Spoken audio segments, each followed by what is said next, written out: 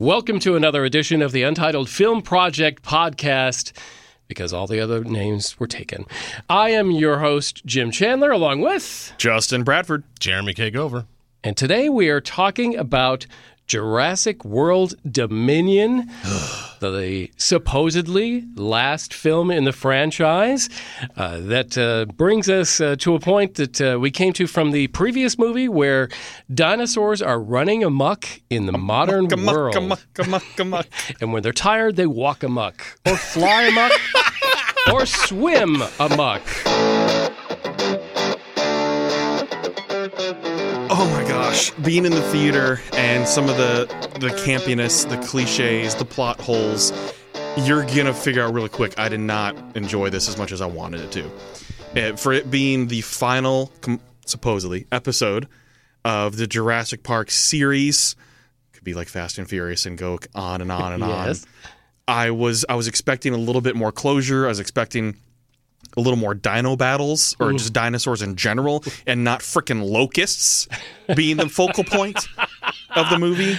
But I was expecting They many were dino locusts. I mean, genetically modified dino dino fairness. locusts. They were just bigger. In fairness, look at Gover trying. was He's like, trying to be fair here. Honey, I Shrunk the Wheat Field. Oh my They were God. just bigger locusts. But just there, it was long. It was also a very long movie. It was so long that it actually gave my wife like a headache and put her in a bad mood because the expectation was like, oh, the fun the dinosaur movie, like the first Jurassic Park, even Jurassic World 1. I think it was a good turn your brain off, enjoy dinosaur movie because things are going to go wrong. Sure. Because of course that's what this is about, right? That's why we came. For me, even turning my brain off, I could not turn it off enough to fully enjoy this film because of all the things they forced into it. A forced nostalgia, a forced cliches, a forced so many things just to make it work. That's why I didn't enjoy it. I mean, the one that made me go, come on, was when the T-Rex was walking into the circle and the shadow with its mouth open, and all of a sudden it's the logo. It's like when you say the name of the movie in the script, just to kind of put it in there. It's like, we snuck it in. This was no sneak. There was no sneaking about this. It was like, you know what? I have a great idea. Let's put the logo in the movie and have the T-Rex perfectly place its head in the shadow of the circle. Just a moment. And stop. Yeah. Just right there. Like, that's one of the many things of the problems I had with this. And I know people enjoyed it, and there were some things that I liked, but there was so much forced stuff in this that made me tune out instead of immersing myself into a fun dino flick. Justin Bradford is disappointed. Jeremy K. Gover, your quick take on Jurassic World Dominion. I did not have a good time. Oh, thank God. We agree. What do you know? That's my quick take. It was not a fun movie in any way? Or did you come out angry with the film? No, I wouldn't say angry. But I went in with the bar low. I thought, okay, You weren't expecting much. it's just a summer blockbuster popcorn movie. Bradford used the term earlier, turn your brain off. That's what I thought. Okay. Sure. But it forced me to use my brain. That's the problem. Damn you, movie, using my brain. And I don't mean that. I don't mean that in a good way. It was convoluted. The plot was a mess, yes. It was dialogue driven. Yes. So every scene, there seemed to be some sort of new caveat to the plot. And I'm like, really? Are we just going to go back and forth? And it was so aggravating. And then I will say, this is not the perfect place for this topic, but I'm going to bring it up anyway because I don't want to forget it. Because it really drove me crazy. Like, I literally left the theater thinking about how bad it was. Oh, my God. Laura Dern shows up, and she's had work done, and that's fine. She looks great. She looks great, yeah. But when she shows up, she takes her glasses off in that Spielberg-esque. It's not Spielberg movie, by the way. To make that very clear, it's very obvious it's not. But, it's more CSI Miami. Take your sunglasses off. Right, but it's that Spielberg-esque, Jurassic Park-esque. I'm gonna crookedly remove the glasses off my face because I'm astonished at what I'm seeing. Yes, thing, and it was about the field, right? So she does that, and it shocked me how older she looks. But that's only because I hadn't seen her in anything other than like what was the Star Wars? Yeah, other than that. But it was like, okay, whatever. Right?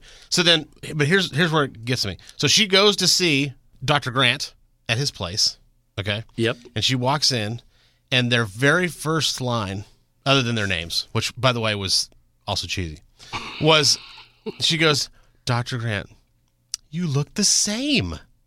and then he doesn't return the compliment, and it just reinforces. Oh man, How Gover. rude. It was horrible. It set her up to look terrible. So if you didn't think so before, here's this moment where the filmmakers are like, put it in. Let's not say you look great back or it's good to see anything. She's probably losing sleep after seeing the final edit. The fact that he picked up on that, though, this shows, too, how dialogue-driven it was, Gover. Like, that stuck out to you. And I left the theater thinking about it. And that I was like, that how do you early. hang one of your stars out to dry like that? But that was early in the film, too, and that stayed with you through all the other mess. And it's a wide shot, by the way. They easily could have had him dub in something like, you look great, or even You kind of too. even kind of a nervous look like, she looks good too, or something under his breath, anything that would have been. But instead, it was like, how's divorce going? It was instead it was you look the same, and then nothing from him, and I was like, wow. Rudest moment in this year's In film Jurassic history? dinosaur Okay. film history. All right. Jim, you saw it before the two of us did. I just remember you texting me. What I want to know what your thoughts on this was, and if you're in the same boat. The as- movie is as a us. mess. Okay. The movie is a mess. At times, I really enjoyed the thrill ride aspect of it, but there are way too many things going on here. We've got the reunion of the original cast, which the chemistry, I think, is still there, even though it was a bit rushed. We have, Laura Dern and Sam Neill. They meet up with Malcolm, who's working for BioSyn, this evil tech company. You mean Apple? Apple. That's what it looked like. The dude looked like He totally had a Tim Cook vibe going on, and they did it well. So they've got this thing, and Laura Dern's character, Dr. Sadler, is smart enough to learn that somebody has genetically modified locusts to eat the crops of the world, holding the world's food supply in total peril. But she's not smart enough to put on a seatbelt in the Jeep which she's about to roll over in. I'm like, how can you be that smart and that you're the smartest person in the world? You're the dumbest person in the world. Well, to be fair, there's a lot of people that are like that. Really smart, dumb people. That's true. And really dumb, smart people. I mean, we see it a lot in just normal society. So that was the most realistic part of the movie. Yeah, probably. Absolutely was.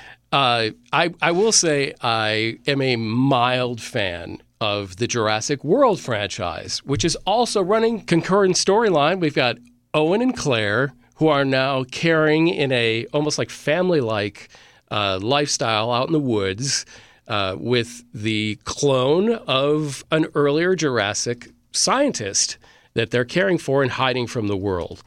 So we've got that whole clan and, a whole bunch of Chris Pratt holding up his hand. Talk to the Hand is some kind of dinosaur whisperer hand, which is a drinking game, I've heard, in some places. Every time he holds up his hand, take a drink.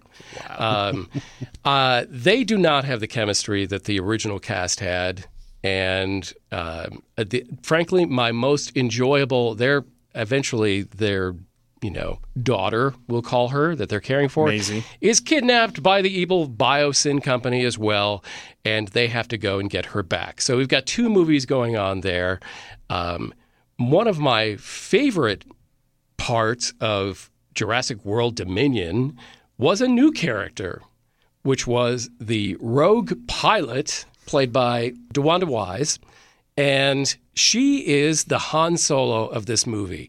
That woman has charisma. She is the not-so-nice person, but is really kind of nice, and when it comes down to it, saves the day. I could easily see her taking the next part of this franchise. Oh, Jim, don't. Along with the cloned girl, Maisie. Jim, and no. Yeah, I just, No, she Jim. was the only highlight for me. I liked DeWanda Wise. Take it, Bradford. No, okay. It was a forced character and how they put her in because my big problem was you introduce actors like Justice Smith and Daniela Pineda in the previous film as Dr. Z. Rodriguez and Franklin Webb. You introduce them, and they have such a minor role in this film that they've moved on. They're on to different things. Right. Everyone's moved on. Saller's moved on. Grant's moved on. Everybody's moved on. Yeah, they come back. why waste the talents, especially of Justice Smith, because he's up and coming and doing so many things aside from Pokemon, which I really did enjoy that movie. But you waste him as a character to introduce, and if you have a rolling plot, why don't you continue to use those characters?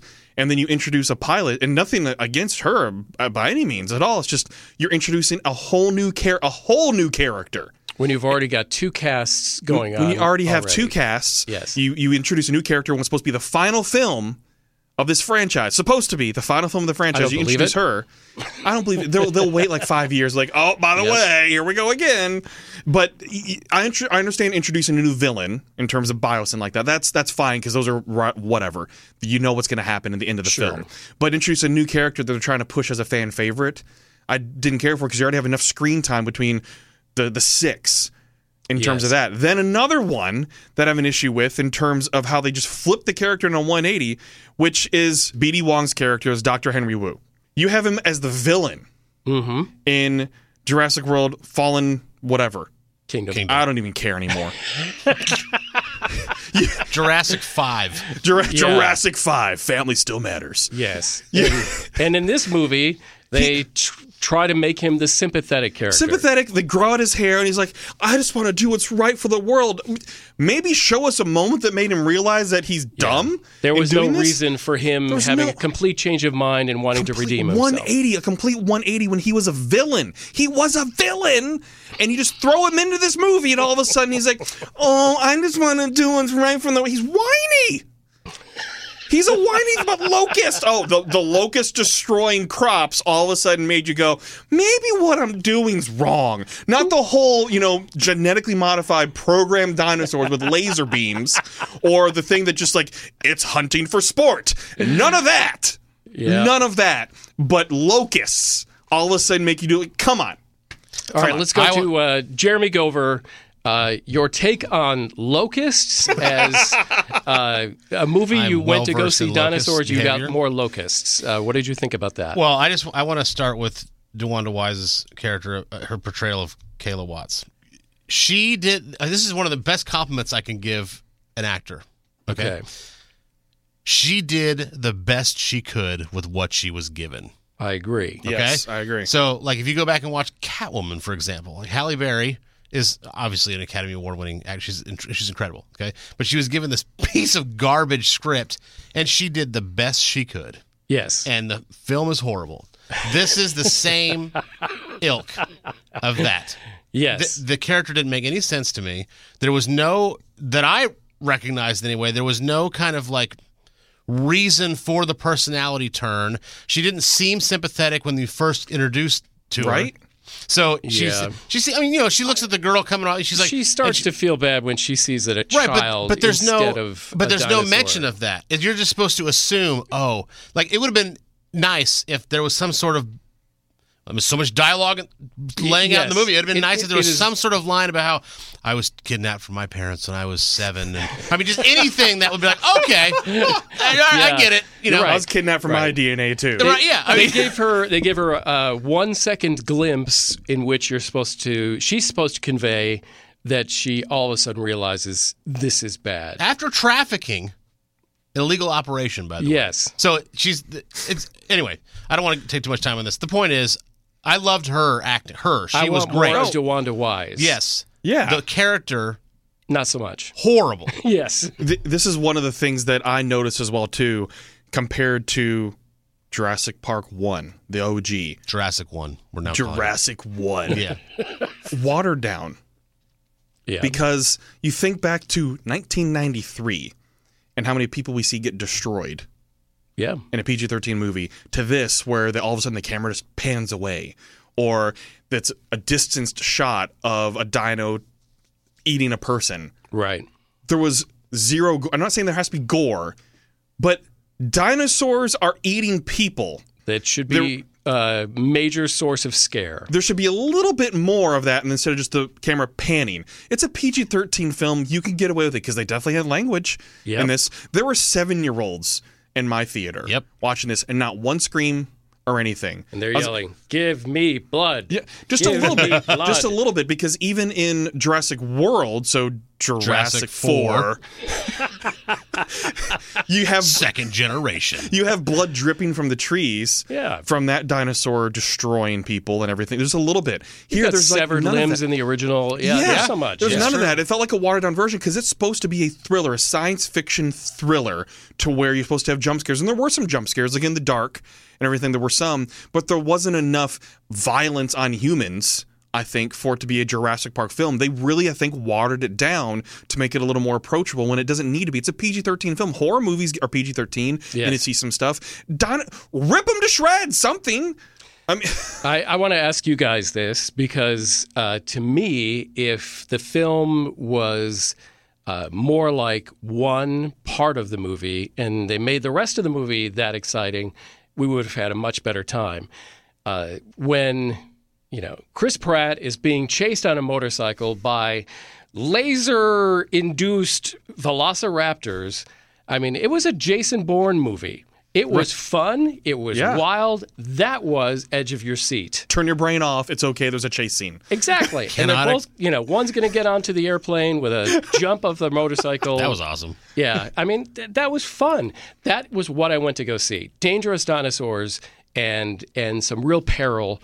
And this movie just lacked so much of it besides that midpoint in the movie. I'll take that scene and run with it. Okay? So he's on a motorcycle, which can go, 80, 90 miles an hour? At least, yeah. Probably something like that. Probably. Okay? And these velociraptors can probably go about that. Laser trained. Laser motivated. Yeah. It's like a cat, but chasing after it.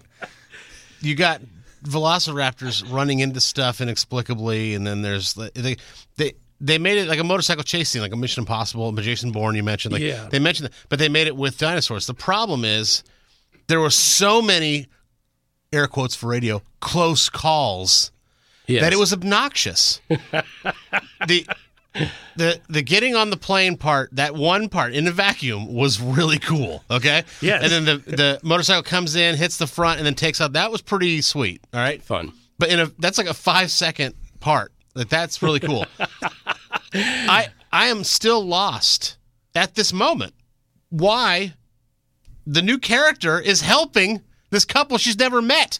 Are we still on? My brain is thinking that. Oh, I'm okay. like, why is she risking everything? Is it a setup? Really risking? Like she's risking her life, her plane that everything. She loves? Yeah. Like everything. Like, why is she doing this? Like, it doesn't make any sense. So while that's going on, my brain is preoccupied with why. Yeah. Because they haven't said anything. Because she wasn't questioning anything either. She wasn't questioning why she was illegally. She's like, sure, I'll delivering stuff, anything. We got to go. Okay. All right. I'm going to let the cargo door down and just let it drag along as I try to take off. So I'm sure I would have had, a similar enjoyment of that one scene if I wasn't busy spending 80% of it thinking about why in the world is she helping. At least it wasn't a 7-mile runway like in Fast and Furious. When they're waiting for the plane to take off. Like they actually had an end of the runway that they had to take off instead of just, this scene's lasted 15 minutes. Where's the end of the runway? How long is this movie? It's an hour and a half. Okay, make it 17 minutes. Let's make it 17 minutes. 18. Let's go 18 for Here's your budget. Make the dinos chase. This is a jumping off point. This is something I've noticed in the last month. I am witnessing plane crash after plane crash after plane crash in everything I see, and the people walk away unscathed from things that they should normally be utterly dead. Top Gun Maverick. All right, we see it again when twice, actually. DeWanda Wise's character crashes her plane into Apple headquarters. And in ice that is dangerous. In ice, yes. And we also had, if you've been watching Stranger Things season 4, we have, people crashing in, Siberia in a plane and being destroyed. But I guess that snow was soft. And everybody walks away. I'm okay. I'm more okay with that, though, because of action movie, science fiction, whatever. I'm more okay with surviving plane crash. I actually would have more of a problem with, why didn't you buckle your seatbelt? Like, I would have more of a problem with that in the car, where you're about to go in a chase. Just, zoop, click. That's all it would take. And you feel a little safer because you know you're probably going to roll over. Click your ticket. You have Ian Malcolm driving you. Also. Oh, great. The amount of forced nostalgia. It's Oh, not yeah. like It's what we unbelievable. got, I think, in Top Gun or what we would get in so many other films that are nostalgic. But just the whole, button that button, Ian. Like, they made him button his shirt because they're like, Yeah. Like, okay. I mean, you're forcing that. And then the Barbasol can being in the biosins. Made no sense to me. Made no sense. Then you They just put it in there because. Yeah, then all of a sudden it's like, you know what? We're going to make him die the same way Newman died. Yeah. And Dilophosaurus is just going to come in. And Reggie, don't forget that. Remember we talked about that in the Sorry, Jurassic Park sorry. episode. Reggie- Reggie D. Lophosaurus. Sorry, And it was Reggie- good to see him back, by the way. Yeah, sorry, Reggie and family comes in and destroys Biosyn Big Bad Guy. And it's like, all right. But, okay, I will say this, though. With Chris Pratt's character came in and basically grabbed Reggie D. Lophosaurus, sorry, by the He neck. deserves your respect. I appreciate you using his full name. when trying to go after Claire. Oh, that was cool. Like, that was action movie badass type of thing. I was okay with that. And I'm okay with suspending belief for those types of things because it's like, okay, cool. Because we thought all of a sudden what's going to happen? Is she going to get sprayed with the venom and everything too? I was fine with Notice that. he said venom and not poison because we corrected that on the Jurassic Park Yes, episode. if you would like to be tortured with the explanation of the difference between Tortured poison and Jim. venom, listen to one of our previous episodes in Yes. which we discussed the original Jurassic We or Park me? at length. No, we all discussed it. And then you made just fun of brought me up for that. Yes. One of the things that bothered me about the action, you talk about like how you kind of suspend belief for action movies and all that. That's fair. But what I don't like is how some of these are convenient to the character. Like it's like they kind of like, hey, this would be a really cool scene. How do we get him out of it? I don't know. Like kind of like that. Motorcycle sitting right there. Right. Well, that. So when Maisie is in that kind of like iron ladder tunnel Yes. thing, right? And the T-Rex has this T-Rex, right? Has the whatever the other. Was it Allosaurus, Allosaurus. gigantus or something? Yeah. Yeah. So when he's got his jaws around the metal. Giganotosaurus. Thank you. I appreciate that. Thank you, nerd. So if you, he just fact checked me, which is fine because I didn't know. But when the jaws are around that metal container and she's in there and she's screaming, she did a great job acting, by the way. When she does that, and then all of a sudden the dinosaur rips it off there and it's like in half, and she miraculously is exposed but hasn't moved at all. Yeah. It's like, really? Like That was your oh come on moment. there was one of One of 27. Yes, Yeah, it was. okay. Yeah, it was not good. So it's things like that that take me out of a film. So I can suspend belief with the best of them when I'm in a movie That's like fair. that, in an action movie especially. But when you do that, when it's not like there was an obvious break before, or she's moving up while it's being ripped off, like something else. Yeah. I just lose all. I'm like, this is ridiculous. All right, let's transition to scores Yes, please. for this film, Jurassic World Dominion. Oh, can I say one more thing? Wait. Yes. I thought we were going to talk about the music. You said score. Oh, No, okay. please- oh, God. What? Because Justin Bradford demands it, let's talk about the score of Jurassic World Dominion. What did you think? I enjoyed it. I mean, if there's one thing I enjoy, it's Jurassic Park music because it's just fun and it did help set some scenes more than anything else. Michael Giacchino scored it, and if there's a workhorse in movie music right now, it is Michael Giacchino.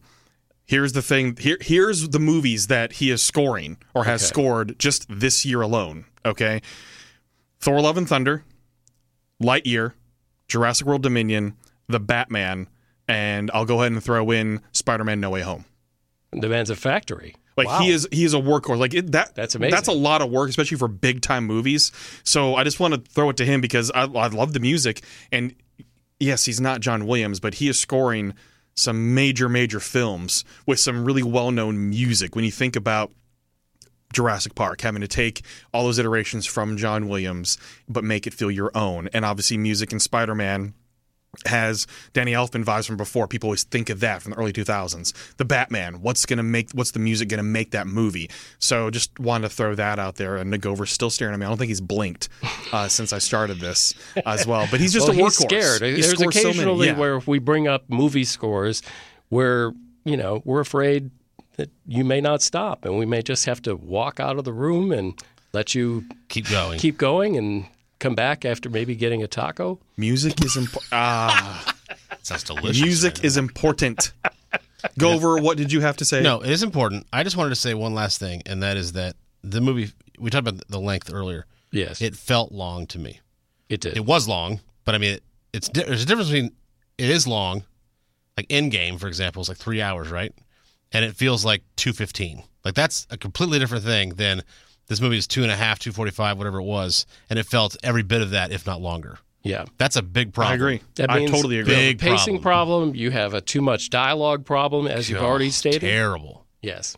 So let's go to scores. I want to tell you Scores that plural, not score like music score. I am Scores telling you plural. about what I'm giving this movie as a rating, and I'm giving it 2 ratings. This made I am 2 mad ratings? I'm mad at this movie because it made me give 2 different kinds of ratings. What I'm now going to do, summer popcorn blockbuster score, okay, and an actual critical review score. Well, that sounds like an excuse to me. It is. I am totally copping out. At least you own it. I am owning it. At least you own it. So for some thrills and some fun and an escape from ungodly temperatures, go have fun. Have an 8.5. If you totally turn your brain off, I'm giving it 8.5. If I give it a critical, artistic merit score, which is the real score for me, Jurassic World Dominion is a 5. And that's generous. I'm a little generous on that one because I think the movie's a mess. Justin Bradford, what did you give this movie? So I don't need 2 scores for this one, sir. You're better. But to throw in one final point while I'm giving my score too, the final battle between Giganotosaurus, T-Rex, and Therizinosaurus was unnecessary. And that actually pulled me out to drop the score. Because all of a sudden, what they're doing a team up? What is it? Transformers? Sure. So So you had a higher score going into the last few minutes of this movie. Slightly by a 0.5. Okay. By a 0.5. Because of that, I'm sitting there and it's just more and more. I'm rolling my eyes like the score's dropping as we go, kind of thing. So for me, given the length, given the plot holes, which plot holes can be fine in the turn your brain off movie, and the dialogue being bleh and everything like that, it's a 5.5 for me. Okay. Jeremy Gover. All right. What do you give this movie? 3.5. It's Ouch. a 3.5 for me. It wasted the characters. And I mean the reunion characters. Like you're going to bring back these legacy characters from the first trilogy, or at least the first film, and that's what you give them? It's just not, it didn't do them any service. And then the second thing is they didn't know the characters, the ones they even had. It didn't feel like they knew the characters very well, inside and out. They took a lot of creative liberties in the story. We mentioned Kayla Watts, the character Kayla Watts, and how she all of a sudden she was a heel, and then she turned to a babyface all of a sudden, and there was no explanation why, and you had to just assume it was because of the child, and well, was it really? Is there more than, like, all these things are happening, and they didn't explain any of that when they've over-explained everything else. It didn't make any sense. It was disjointed. It was way too long, and it was unnecessarily long. It didn't have to fill out the entire timesheet to get everything in. It was just unnecessarily long. Know what you are. You're a big budget dinosaur movie, and it wasn't about dinosaurs. It was about dino locusts. It was about. Go ahead. Sorry. No. What? I didn't mean to interrupt. There's no real conclusion aside from we're going to live in harmony, except they're the real predator now, and the humans are the prey. What? Right. Yeah. It's just there's so much wrong with this, and I feel bad for the actors. I'm sure they got a nice paycheck, and that's great for them. Yeah. Sure. But I feel bad for the actors that had to come back to this. Chris Pratt is Star-Lord, for crying out loud. Yeah. He's in the Marvel Cinematic Universe, A-list star, and he has to put up with this garbage. I feel bad for it. I feel bad for him. Not good is what I'm saying. Let's go feed some dinosaurs in the park. No, yeah, like the little girl is feeding a dinosaur. She's going to get snatched up. Just like a goose flying with the pterodactyl's going to get snatched up. That's freaking prey. You kidding me? They're not going to live in harmony. No, the pterodactyl's going to eat. Whatever's flying is a predator, it's going to eat. They're going to eat. Give me some gore. So, as people have probably figured out, I really enjoy Marvel, and I think most of us here do enjoy the Marvel superhero films. Love me some Marvel. Yeah, love me some Marvel. We're those people. We're the target market for it. But I believe Jim has prepared a question regarding Marvel for us. I'd like to know, what is your maybe top 3 best Marvel movie post-credit scenes? The scenes we all stay in that theater for because they're going to give us a little something. Mm-hmm. Give me your best ones. I'm going to say Justin Bradford. I want to hear your best, one of your best ones. And the thing with these two is there's some divisiveness amongst fans on whether they prefer the goofy ones sometimes, or do they want the ones that are serious, or the ones that are setting up the next film, or is it a trailer? Because we've gotten a couple that are more trailer now, like the Doctor Strange trailer being aired with Spider-Man. So it's very curious to see what fans like. I just went for what my favorites were based on what I think it was either setting up or just made me smile and laugh. Okay. So my first one, I'm going to kind of go in theatrical release order. Sure. With this. So my first one is the Avengers shawarma scene. It's top of my list. It's not even close to mine. Really? I figured we're going to have very different takes on this, Gopher. Yep. Jeremy, you don't love the fact that they've just saved New York City, I think it's great. And then they're all so exhausted and just shoving food in their mouth in this destroyed, like, little mom and pop restaurant. And because they referenced it, hey, did anybody else see that shawarma place? Have you ever had shawarma? And the fact that they serve it at Disneyland as well. They have a shawarma cart at Disneyland. You can get shawarma. And it's just, it's a Funko Pop set as well, too, where you have each one is an individual piece that connects together to make a set. So they've created something even bigger out of this because they have it branded as an Avengers and Marvel thing, with it being in a theme park, being Funko Pop set like that. And it's just a great way to end phase one, I thought, too, because it made people laugh, because we didn't need anything else after that. We just had the huge battle end. We know there's more coming with Thanos, but it just was a perfect little cap on Avengers. I like it that they're so tired. They're not even talking.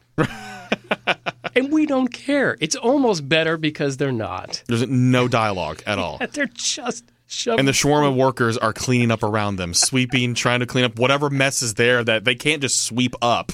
It's going to take a construction crew, and they have brooms. Yeah, the whole place was destroyed by super beings from another universe, you know? But shawarma. Okay. Mine is Infinity War, when Fury gets dusted and calls Captain Marvel. That's one of mine. Yes. Is it really? The pager. The pager. So good. Because at that point, we did not know it was Captain Marvel. We didn't know. Right. We have to remember that so many of these things that we didn't know, it was not released yet, the Captain Marvel like that was going to happen in that manner. So he sends the page to we don't know. We didn't know at the time. We and just see the logo flash on the pager. And then we had to know the logo to go and look that up. So that's why I really like that too, because that's a good one. This craziness is happening. Yep. Oh my God, who did he just reach out to with a pager? Right. Yeah, I love it. That's pretty fantastic. So that's mine. Again, these aren't in any particular order for me, but that's on my list. I'm surprised we had overlapping. So am I. All right. Well, this is Jim, and I'm going to say mine also involves Samuel L. Jackson in a Marvel movie post-credit scene. It is in the original Iron Man. Oh, okay. Because what we see is, okay, this isn't just a one-off. We're starting a universe. And so I guess what that symbolizes for the rest of movie making for the next 12, 14 years, it was amazing. It's a super important post-credit scene. Okay, yes. That's a great one. Oh, yeah, it is a great one. And that didn't make mine just because, while it's great, it wasn't one of my favorites, but I pretty much enjoy most of them anyways. I'm that kind of person. So, okay, then since we had a similar one, Gover, you go next. Okay, Far From Home, the J. Jonah Jameson reveal of where he says everybody Superman Spider-Man is Peter Parker, and then shows his picture, and then it's and then the credits roll. That one is unbelievable. One, because it was the return of J. Jonah Jameson. Right. That's number one, obviously.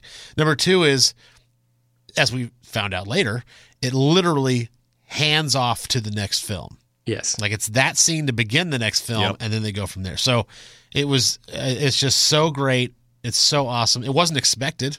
No. And it was really, really cool. So J. Jonah Jameson and Far From Home. And they updated the style of that too, where he's like a vlogger at home in his own home created studio and not in some press room and everything too. Right. At that time, he does graduate to that, but he's just this at-home YouTuber. The guy in the basement, kind of with a camera set up. And theories. Yeah, and a lot of theories.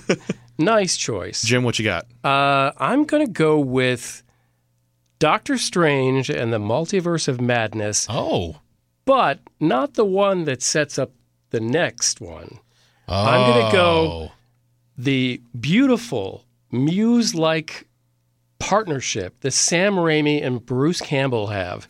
Bruce Campbell given a spell during the movie with Doctor Strange to slap himself over and over and over and over for the end of, for what he doesn't even know how long. And then they cut to him after post credits and he just says, "It's over," meaning his spell is over. He's not slapping himself, but he's also like getting meta on the movie. Yeah. The movie's over. But I'll add another wrinkle to that. That is the lead actor in the Evil Dead movies. Yes. And in that movie, in one of the movies, he had to fight his own hand. Oh, a level I hadn't even... taken to another level. He had to fight his own that. hand as a Sam Raimi movie. Yes. And he had to fight his own hand in that movie to keep it. Oh, yeah, that's great. And then, so it's a nod to that as well. Oh, That's fantastic. See, I missed Yes. it. Oh, you made it even better. It's going up higher on the list. All right, Justin Bradford. what do you got? Okay, so since we both had the pager one go over, my third one was Captain America Winter Soldier, where at the end it introduces Wanda and Quicksilver leading up into Ultron. And why this means so much is because we're getting mutants without them saying mutants. We're getting, what did they use? Gifts, treasures? No, what was the word they used? Oh, my gosh, I can't remember the word right now, but... It shows Wanda with her Scarlet Witch abilities and Quicksilver running, and they look very, well, not in the best shape as well. But I think that introduces a whole new era because we knew they were going to have to do something to introduce mutants in some form or fashion, but at that time they did not have Fox yet. They didn't have the deal. They didn't have the rights, so they couldn't say the word mutant. Fox. Yeah. So that right there, I think, was a big deal, especially now when you look at how big Wanda has been to the MCU with WandaVision, with Multiverse of Madness. Wanda's been a huge player in this too, and as it's been discussed in multiple times before, Wanda could have killed Thanos herself. He was, saved by rain of fire. Yeah, it's one of those things like, okay, yeah, there's several characters you think could have, taken care of him, but it didn't work out that way because it would be a terrible movie. But yeah, you're right. My third and final one is Morbius. Just kidding. Oh, my God. It's Ant-Man and the Wasp when Scott Lang gets stuck in the quantum realm. Because because it indicates it's a handoff in a sense to, it's done out of order, but it's a handoff to the dusting in Infinity War at the end of the connects them. Yeah, connects the two. And he is then stuck in there for his resurrection, so to speak, air quotes for radio, in Endgame.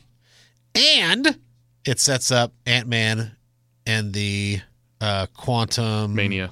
Thank you. Quantum Mania film as well, which is coming up when we're going to get introduced to Kang the Conqueror. So all that stuff is in that probably, minute and a half scene? Yeah. Mm-hmm. It's pretty awesome. Right. It sets up how they ultimately defeat Thanos, which is, they found out, it's time travel. Time is how we do it. That's right. Yeah. So, pretty important. Nice choices. Oh, thank you very much. Yeah, no, Morbius is a joke. I wrote that down because I want to make sure I remember it.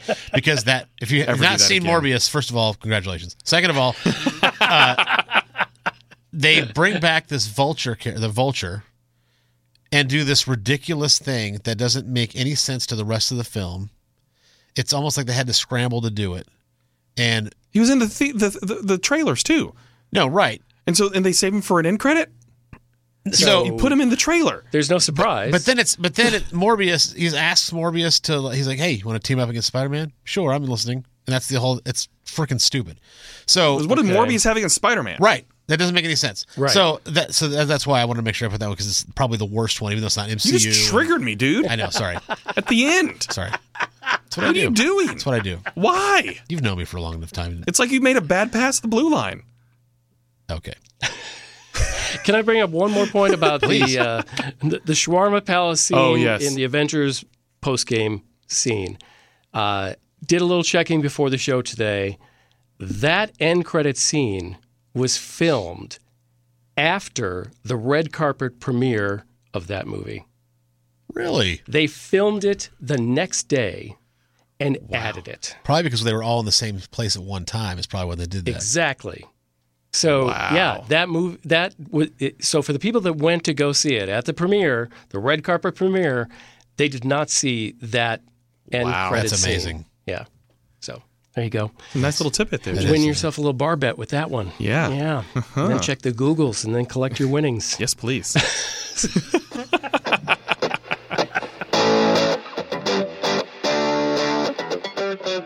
Well, thanks for hanging around with us, yelling at each other and laughing for the Untitled Film Project podcast. Look at Jurassic World Dominion. Hope you enjoyed it. Love your takes on it. I am Jim Chandler. Justin Bradford. Follow us on social media. Jeremy Kagover, and they can follow us at Untitled Film Project. And then make sure you subscribe to us on Spotify, on Apple, on iHeart, on wherever you get your podcast. Subscribe. Like, comment. And anything you don't like about what we said, we're big boys. We can take it. Let us know your opinions.